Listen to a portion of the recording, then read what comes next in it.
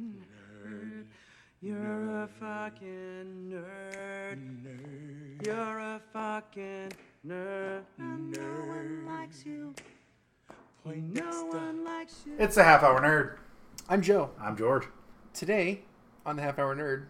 All the nerd in a fraction of the time. Yeah, we're going to talk about my probably second to least favorite Gundam series. Which series? 8th Team. I have no clue what that is. Did you say HMS? 8th. 08TH. 8th.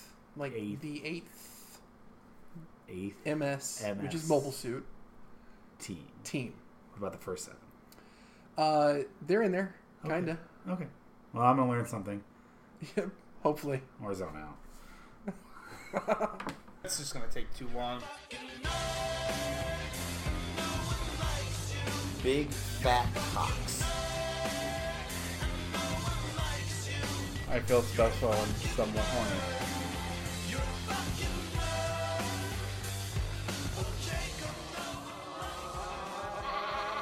All right. The timer starts now. Go. Gundam, go! I don't know why I jumped. Jesus Christ, man. I was trying to get the energy up. All right. 8th MS Team. It is a... 8th MS Team. I'm going to clarify. Mobile Suit Gundam, the 8th MS Team, is an OVA, not a series. What's OVA? An OVA is original video animation. So typically what happens is they will release one episode at a time over a long period. So it's not like any normal regular release schedule. So Are they longer episodes? modern ones are. This one was not. They were Okay. still 30 minutes each. But they could take their sweet For the- time doing it, basically. So the writing and the production quality for the time, top notch. So the original air date in Japan was January 25th, 1996.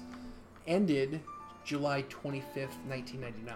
Oh, wow. For 12 episodes. Oh, wow. Yeah, so it was a long period. Released in America in July of 2001. Aired on Toonami. Also, I believe aired on the Midnight Run with the swear words and whatnot. Okay, yeah. The original airing on Cartoon Network and Toonami, they cut the last episode because it was just fucking weird and didn't really conclude anything. I mean, it did, but it just didn't quite work out. So, produced by Sunrise. Director was Takeyuki Kanda. I can't. Tapioca pudding? Yeah, exactly. And That's what you're calling him from now on. Is that racist? It might be. And Umano Suke Edamame? Ida. I can't pronounce all these Japanese Edamame names. Saki? Yes. I probably sound out racist. People's names that You're just such a dick. Well, do you know that, not to get off topic, the black actor that's in like Blood Diamond and he's in the first Guardians? Yeah. I call him Digimon Mustard. Seems like Digimon Natsu or whatever. I call him Digimon Mustard. God, you're racist. No, it's just when they're weird names. I mean, I call Benedict Cumberbatch Benedict Cumberbun. What a racist. Yeah, but I'm racist towards white people. White people are the worst, right? Well, kind Fucking of. white people. Anyways. All right, so 8th MS Team takes place during... Stop. 8th MS Team takes place during the original series. Okay. The Mobile Suit Gundam? Mobile Suit Gundam, which there are 2 parts of our podcast. Go back and listen to them. And so it starts off with our main character. Sorry, not to interrupt. I forgot. Are all the Gundams in the same universe? No, remember that other episode of our podcast? I went through all the know. There's some universes? weird ones with like the toys and everything, but like Gundam Wing in Different universe. Okay, there are. So all right, Yeah. I thought I remembered that. Yeah. Yeah. Okay. I just wanted. No, so that's this fine. is in the Prime Universal universe Century, with Mobile Suit Gundam. Right. Same time. Takes place during the same war. Okay. Yes. Okay. So our main character, Shiro Armada, is being shunted from one of the space colonies to Earth so that he can become the commander of the 8th MS Team in Southeast Asia.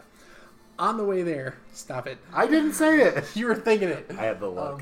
On the way there, The shuttlecraft transport comes across a small skirmish that's going on in space, and Xeon, the enemy forces, are testing a new mobile suit for space combat, and so this new mobile suit is fighting off a GIM, which is a mass-produced Federation unit, and Shiro's like, we got to go out and help the Federation pilot. All they have is a ball on board. Yeah. Watch Game Grumps, guys. Yeah. Game Grumps Battle Assault 2. Yeah. It's a one-off. It's great. It's like It's 15 great. minutes. It's Great. fantastic. Anyway, so they have a ball, great. which is literally just a ball pod Best Gundam. with these two... Best like, mobile suit, sorry. Yeah, with these two stick arms and like these tiny little machine guns. They're like T-Rex you arms. You can't see. We're T-Rexing right now. Yeah, so he goes out in the ball to fight off this To beat off? he goes out in the ball to fight off the enemy mobile suit. To beat off the enemy mobile suit. Yeah, All right. I gotcha. Okay. I gotcha. It's funny that you mentioned that. We'll get to that in a minute. So, long story short, he and the enemy mobile suit get entangled, and they decide that they're during the battle they're about to blow up. So both pilots, Shiro and the enemy pilot, come out of their cockpits, and they're holding guns at each other. And the enemy pilot is a woman. So What a twist. what a twist! So there's an explosion, and they end up in space, stranded together. There's a bit of a gunfight in space in this wreckage until they finally decide, okay, we have to work together to survive, or we're going to get lost and die. So it's like Gravity. Kind of. I never saw the movie. I never knew. It looked awful. Yeah. Anyway, so that's the first episode. They do get rescued. Whatever. The rest of the series is all on Earth, not in space. So Shiro ends up with this group of just people, just like dudes. The HMS team. So Shiro is the commander, and Elidor is the communications officer. He is a wannabe rock star. Just like a young kid. He's wrote a song. Later on in the series, he gets picked up and it's put on the radio, and he's super happy and excited about that. He also is working with Karen Joshua, which is this badass woman who has seen too much war. Her husband died, all this other shit. Terry Sanders is... he was the GIM pilot in the first episode that was rescued. How is this spelled? Which... Jim. GM. It's literally just GM. Okay, so it's not like Jim from The Office. Right, Okay. right. Because that's what I'm picturing. I'm picturing him piloting He is, Jim yeah. Halpert. Pretty and, much. And the mobile suit just keeps looking at the camera smugly. That's exactly Okay. what a GIM is. I just wanted to clarify. It's like you've seen it. And then... Put Jim in the camera. And then Mikkel, which is he's like fresh out of the academy, like super green, terrified of dying, and he's constantly writing love letters to his girlfriend back home in the colonies. So the series is I'm not going to go over all the plot points because I'd be here for an hour and you only have half. It's the one Gundam series that is really, well, it was the first Gundam series that was really about grunts like in the jungle running around fighting an actual war. There's no new type superpowers. There's only one super weapon, and it's kind of scientifically explained. There's a lot of the politics and stuff of like the big war. Doesn't really get touched upon. It's a very isolated incident, side story, and it's really... Are you recording me? It looks like you're recording me. My video. Fine. So you're distracting the fuck out of me. Is what you're doing. All right. So that's the team of the mobile suit team. On the opposite side, on the Xeon side, we've got Ina Sahalin, which is the test pilot of the Zaku in the first episode. Her brother, Guerillas, is like this genius, evil, mad scientist engineer who has like this mental disorder, and he's just fucking insane unless he's taking his medication. That's how it normally goes for people that are insane. Usually. And then we have Norris Packard. He is a mobile suit pilot and commander. He's also sort of like Ina's bodyguard. Probably one of my most favorite Xeon characters of all time. I don't know what you're doing. Supposed to make noise. It totally made noise. And so that's like your core Xeon characters. Then we have Guerillas, just civilians that live in the jungle area. In episode 2, Shiro gets stranded in the jungle after a skirmish with some enemy Zakus, and he's trying to find his way back to the base. Hops out of his mobile suit because it's sweltering hot, and he's just going through the jungle trying to find some water, and he stumbles upon this little oasis. I guess that oasis is in a desert. I don't know what you'd call it in a jungle, but 2 days is going to be the day that you bring it on back to you. Yes. There's a Oasis. there's a like a pond with some running water, and he takes a bath and he's getting himself cleaned up, and then he notices that there is a girl swimming around naked, and that was the first time I ever saw anime boobies. Ooh, they went balls to the wall. They did. That was only on the Midnight Run. They showed it? Or was it like slightly edited? Actually, no. Now I remember. They edited like this red top over her. Okay, because I remember there was... Maybe it was Tenchi Muyo. Oh, yeah, okay. Where I know that the original showed boobies. Yeah. But on the Midnight Run stuff that was a little, quote-unquote uncensored, they still showed the scene, but they had some animation over it. Yeah, that's what they did. So I wouldn't be surprised. But then, like, during the Toonami, they would have just cut that scene. Yeah. Or done something way different. Yeah. They showed a little bit more skin on the Midnight Run, but it wasn't necessarily titties. Yeah. But I got the DVDs shortly after they aired, so... It's a fun word. Definitely saw some anime titties. Anyway, her name was, and now I'm blanking on it, Kiki. She's a minor, of course, because it's anime. It's anime. Of course, the titties have to be a minor. Oh, Japan. Yeah. And her father runs like this guerrilla group of rebels trying to. Oh, GU. Not What? GO. Right. I got really excited. Oh, George, pay attention. I am. I know. I'm asking I questions. know. I'm engaging. And I stopped asking you if you were saying eighth. Was I not pronouncing that No, properly? you are. Okay. You just being a dick. It sounds like HMS. Okay. Which is an acronym that gets used for things. Yeah. So- Now I'm confusing myself. Anyway, Guerillas. Fuck, George. I'm not trying to distract you. I promise. You really got me all fucked up. I'm just trying to contribute. All right. So. Fuck! I lost my train of thought. I really did. Guerillas. All right. So. I can't fucking do this right now. This is falling apart. This is falling apart. Got 17 minutes to get back on track. I'm sorry I got excited for Guerillas. All right, I'm changing the subject so I can move on to something else. No, so her dad was in...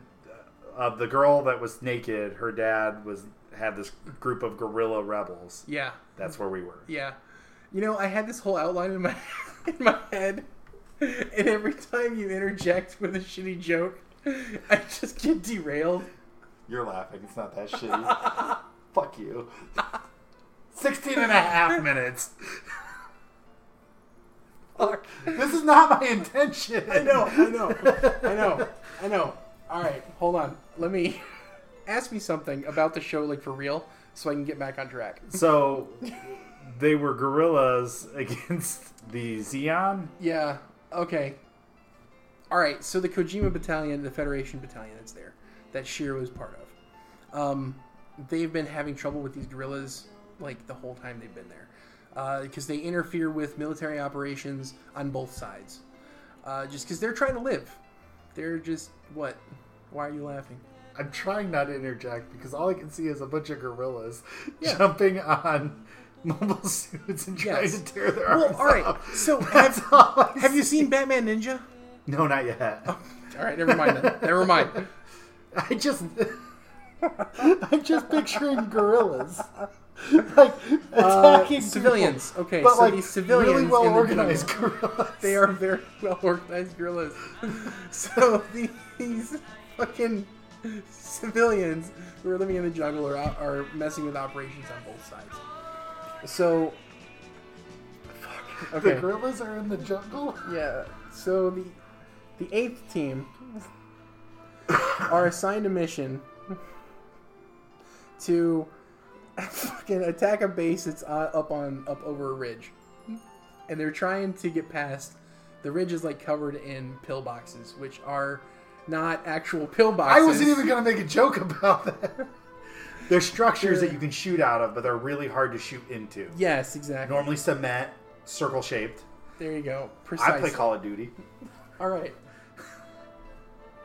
So Shiro devises a plan. He's going to take his mobile suit around the ridge and attack from behind enemy lines. In the meanwhile, the two other pilots, which is Karen and Sanders, are going to hold off until they set a time to meet or whatever. What rank was Sanders? Sanders is petty officer. Okay, so it's before he's colonel. Yes. Okay. Damn it, George. He does have some killer fucking fried chicken. Yeah, that's why I know. Anyway, so Sanders and Karen are going to make a frontal attack while Shiro goes around the ridge. Takes the rear. Right. Anyway, Shiro gets stopped by the civilians. The civilian guerrillas. Yeah. Okay. And I'm done making the jokes. It's still breaking I can't. I'm stuck. I'm broke. I am broke. This fucking isn't airing. It is. I know. That's the worst part. 13 and a half minutes. I can't wait till you pick something you really want to talk about. Good. That's what I want. Okay. So, Shiro gets stopped by the guerrillas and has to broker a deal with them so he can actually get behind enemy lines, finish the operation. And he does.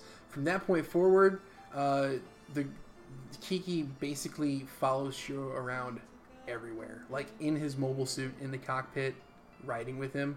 And it's kind of fucking awkward. Because there's not enough room in a cockpit for a pilot normally by himself. And somehow she's like always behind a seat, which is built into the wall, which I don't understand. So the series... Cartoon logic.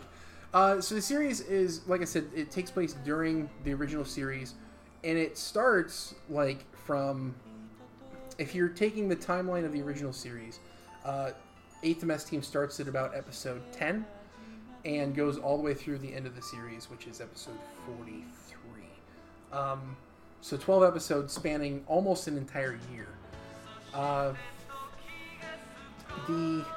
So Shiro and Aina, of course, in the first episode, they make this incredible bond just having to survive in space. Of course, you know they're going to run into each other again because it's fucking the Romeo and Juliet of the Gundam universe. So Shiro and the team they're out in the desert. They're trying to track down yet another prototype enemy weapon. And, of course, it's piloted by Aina, of course. And so Shiro and the team have this great plan. They're going to run the enemy down this canyon in the desert, and they're going to trap it and hopefully capture the pilot and the machine. They're trying to capture it, of course, without destroying it because it's prototype. It's new technology. course, the plan goes awry. Plans never go well in an anime. I hate that word. What? Awry. Awry? It's one of those words. It doesn't matter how many times I hear it said. When it's written down on a piece of paper, I read it as awry. And I know it's wrong, but I can't help it. That's why I never write it. I only say it. Yeah, no, but then when I go to say it, I have to think about it. Because I know it's awry, but I hear it as awry. Oh, it's weird. Okay. I hate that word. All right. So this is kind of where the story takes a major turn. Like, it's just this ragtag team up until this point. Shiro's Gundam gets trapped on the mobile armor that's this test machine. And the engines blow up and they get thrown off over the horizon, like into the mountains. So Shiro and Aina are stranded together again in, I believe it's the Himalayas, whatever mountain ranges in Southeast Asia. Yeah. It's Himalayas? Yeah. I don't know. Pretty sure. It's snowy. It's mountains. It's mountains. And they have to survive the cold until they're rescued. One of the coolest scenes in this show is when Shiro comes up with this ingenious idea to use the beam saber to create a hot spring. Turns the intensity way down, dumps it in the snow, creates like this molten, like because there's rock, of course, underneath the snow, like this molten fiery thing. But then all the snow starts melting and it cools off and it becomes this hot spring. So they take a bath. He makes a hot tub in the mountains. He makes a hot for tub. him and his underage friend. Exactly. No, not the underage one. Oh, okay. Aina's not the underage. That's Kiki. Oh, right. Sorry. No, that's all right. You're not paying attention. You're just making jokes. I was paying attention. I remembered she was underage and it was creepy. It was. I just assumed she was hiding behind his chair. Huh. She wasn't in that scene. Where was she? Maybe she was. She was hiding. I don't remember where she was during that battle. Anyway, it doesn't matter. So Aina and Shiro have like this romantic connection, of course. And Shiro is like recounting how much he hates the Zeon because his colony, Side 2, was gassed. So the colonies in Gundam, they're like big giant cans in space. Well, Zeon broke in and gassed the colony, killed everyone inside. That's a dick move. It is. Very dick move. Aina comes to this conclusion that she doesn't want to be what she calls like a puppet for her brother, testing all of his crazy machines. She doesn't want to live that life anymore. And they realize that they're just kind of both done with the fucking war. And they're done with the bureaucracy, they're done with the politics, they just want to live in peace. So, after that, and they get rescued, Shiro goes on trial, which is actually covered in a movie, which is basically just a bunch of clips from the show, and then there's a few little new scenes with the investigator. Her name is Miller. And basically, Shiro goes before a court-martial, and he's asked point blank, do you think you can still fire upon the enemy, even though you have this connection to this enemy pilot? And Shiro kind of has to come to grips with the fact that he is in the military, he's in a war, he's going to have to shoot at people and kill people. So he says yes, and they put him back on the battlefield. He's suspended for a while, whatever. Military bullshit. Military bullshit. So they go further on some more operations. One of them is to rescue the gorilla village.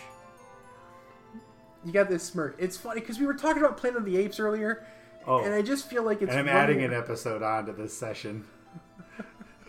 I just looked up all the pertinent information while you were talking. Okay. All right. Was Harambe there? No. God damn it. That was what I was thinking.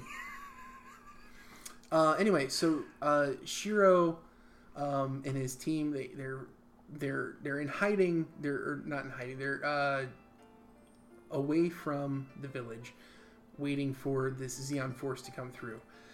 So this team of, and they're only in this one episode, the team of Zaku's, this enemy Federation, or enemy Zeon mobile suits, are coming through this valley, stumble upon this village, And all they want to do is get some food and some water or whatever so they can carry on their way. Well, some shit hits the fan when the Guerillas get nervous and fire on the Zaku's. So, of course, they react, and there's this big battle destroying this village, and Shiro runs in, and he finally has to decide that, yes, he can kill someone. So he ends up fucking rescuing the village by killing someone. You're staring at me, George. I'm listening intently. All right. I actually don't know why you don't like this one as much. Why don't It sounds interesting as fuck. It's all right. It's like I said. I like the short format. It's I think that's what's drawing me to it. yeah. In the character development is good, especially with such a short series. The final well, not the final two episodes. Episode 10 and 11. It's a two-parter. Has one of the greatest hand-drawn battle scenes of any Gundam series between Shiro and Norris Packard, who pilots a goof that's customized. It has a giant Gatling gun on its shield, much akin to like heavy arms, and it takes place in like this busted-out city. And so they've got these gun tanks, which are it's just a fucking giant tank tread system with a body on top that has guns for hands and giant cannons. We talked about that once. It's like the Yes. X-Men villain. Yeah. And so they're trying to keep these 3 gun tanks intact for a major assault that they're going to be doing. And so the 8th team has been assigned to protect the tanks. A Zaku and a Dom, which is like a hovering mobile suit with a giant bazooka normally, from the Zeon forces, come into the city, and they're trying to take out the tanks, and they get wiped out pretty easily. Here comes Norris in his goof, which is like this high-speed land mobile suit. It just runs very quickly, doesn't hover or anything, and he's really adept at piloting this thing. He is an ace. He has a giant sword and this Gatling cannon, and one by one he takes out these tanks. And Shiro, in this desperate attempt to fight off this goof, he does this really stupid move, but it's animated really well, and they even mentioned in the series, like in the moment, that it was a stupid move. He rockets up into the air to get a better vantage point with his machine gun, and then he has these brackets on his backpack that hold like giant canisters so he can bring guns and shit with him into the battlefield. The brackets pop out, he implants them into this giant water tower, and he uses that to slow his descent. And like there's rubble flying everywhere, and he's firing his machine gun, but because of like the shaking of the mobile suit, he doesn't get a fucking hit at all on the goof, and it just stands there. Like, that was an impressive move, but ultimately useless. And then Goof takes his giant sword and just starts wailing on him. And you kind of think that he's going to die for a moment. And then the Goof, he has this like heat whip thing, shoots it out, and he disables the cockpit of Shiro's mobile suit. You're staring at me like you're so bored. No, I'm really into this. All right. You're mistaking my earlier sarcasm for current sarcasm. It's stuck in my head now. All right, so Shiro's mobile suit is disabled. In a last-minute ditch to just get shit done, after he rewires his entire cockpit system in like 5 minutes, he rips off the disabled arm of his mobile suit and starts beating the goof with it. Yeah. What? He in like this fit of rage. It's like something out of a Monty Python he's sketch. He's screaming about how he's quitting the military. He's done with this bullshit. He rips his own arm off of his mobile suit, starts beating the goof, and then he says, "I'm gonna marry Ina." And Norris recognizes the voice. It's like, "Oh, I've been fighting you in this jungle like for months now, and you're the guy that Ina's in love with." So it all kind of like clicks together at once. And then so Norris decides that this is the battle he's going to die in. I'm not going to spoil the ending of that battle because it's pretty epic and everyone should watch it. Shiro ends up running off to fight. Oh shit! How does that happen? Aina shows up with her brother in the latest rendition of his test machine. It is humongous. It's like the size of a Chicago city block. Really super long, huge. It's got a giant cannon, and he fires this giant cannon, a pinpoint beam, and like draws a line across the entire territory. Just a blazing orange, fiery line, and he's basically daring the Federation, "Come at me, bro." So the Federation's like, "We're gonna nuke him. We're gonna just fucking destroy this motherfucker." And nukes have been banned by the treaty, all this other shit, political drama. And Aina is sitting there and she's like trying to talk her brother out of being fucking nuts because he wants to just fucking destroy everything. Aina fails, of course, at talking him out of destroying the world. And he fires the giant cannon at full strength, and you see the mountain, the base that the Federation has that's like built into this mountain, a giant fucking hole all the way through the mountain, and it's like just hanging like by a thing, and then the timer goes off and I can't finish the rest of my sentence. I will say, I haven't gotten around to watching Mobile Suit. I wanted to, but You can watch 8th MS Team without watching that. right, this one sounds really interesting to me. I know I was cracking wise, but We had fun, George. yeah, you were, like I said, you were mistaking my earlier sarcasm for disinterest. That actually sounds a lot of fun.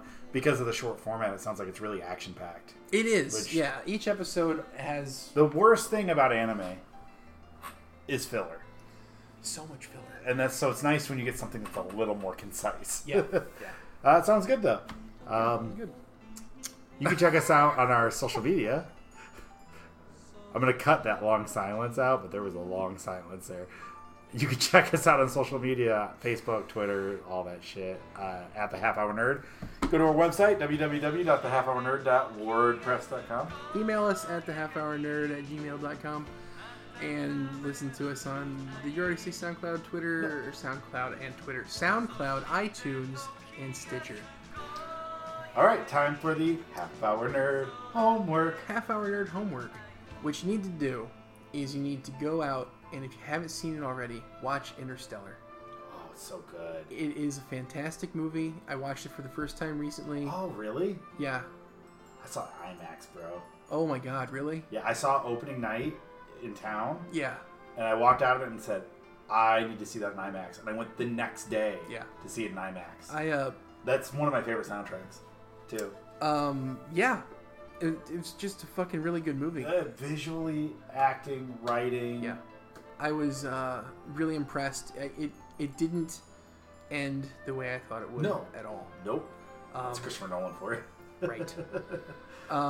But no, it was really good. I was watching it with my girlfriend, and she had watched it years ago when it came out.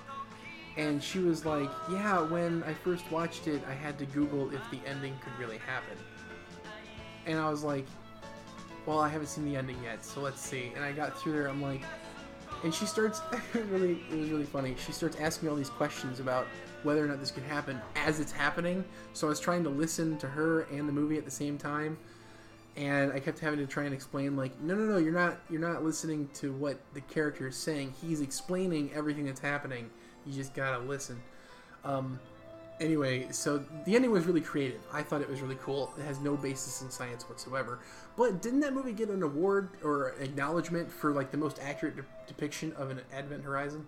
Yeah, the black hole. Yeah, the black hole. They used Kip Thorne's research into black holes. He's like the leading astrophysicist on that stuff, and he consulted on the movie. And yeah, no, they got hailed for a lot of their stuff: the time distortions, the planetscapes, the way the ships worked, the way the black hole was, for being super accurate. Yeah. So Yeah. I love that docking scene. Yeah. Oh my god, That could never happen. it's such a good movie. That could never happen. The docking thing, that could never happen. What? The docking scene, What about it could never happen? there's no way the timing could have. There's no way. Well, yeah, they do have a little bit more advanced computers than us too. It's future. All right. Anyways, good movie. Good homework. Yeah, great movie. All right. Next time on the Half Hour Nerd, I'm going to let Joe finally teach me how to build a model. He just got really excited, but what he doesn't know is it's going to be a model home. Fuck.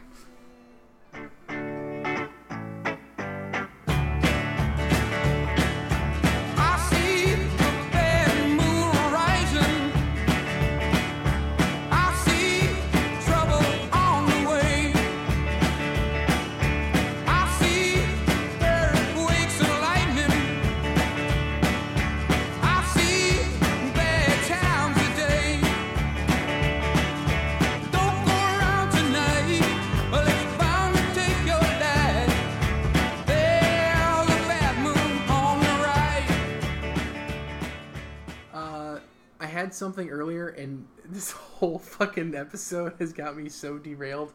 No.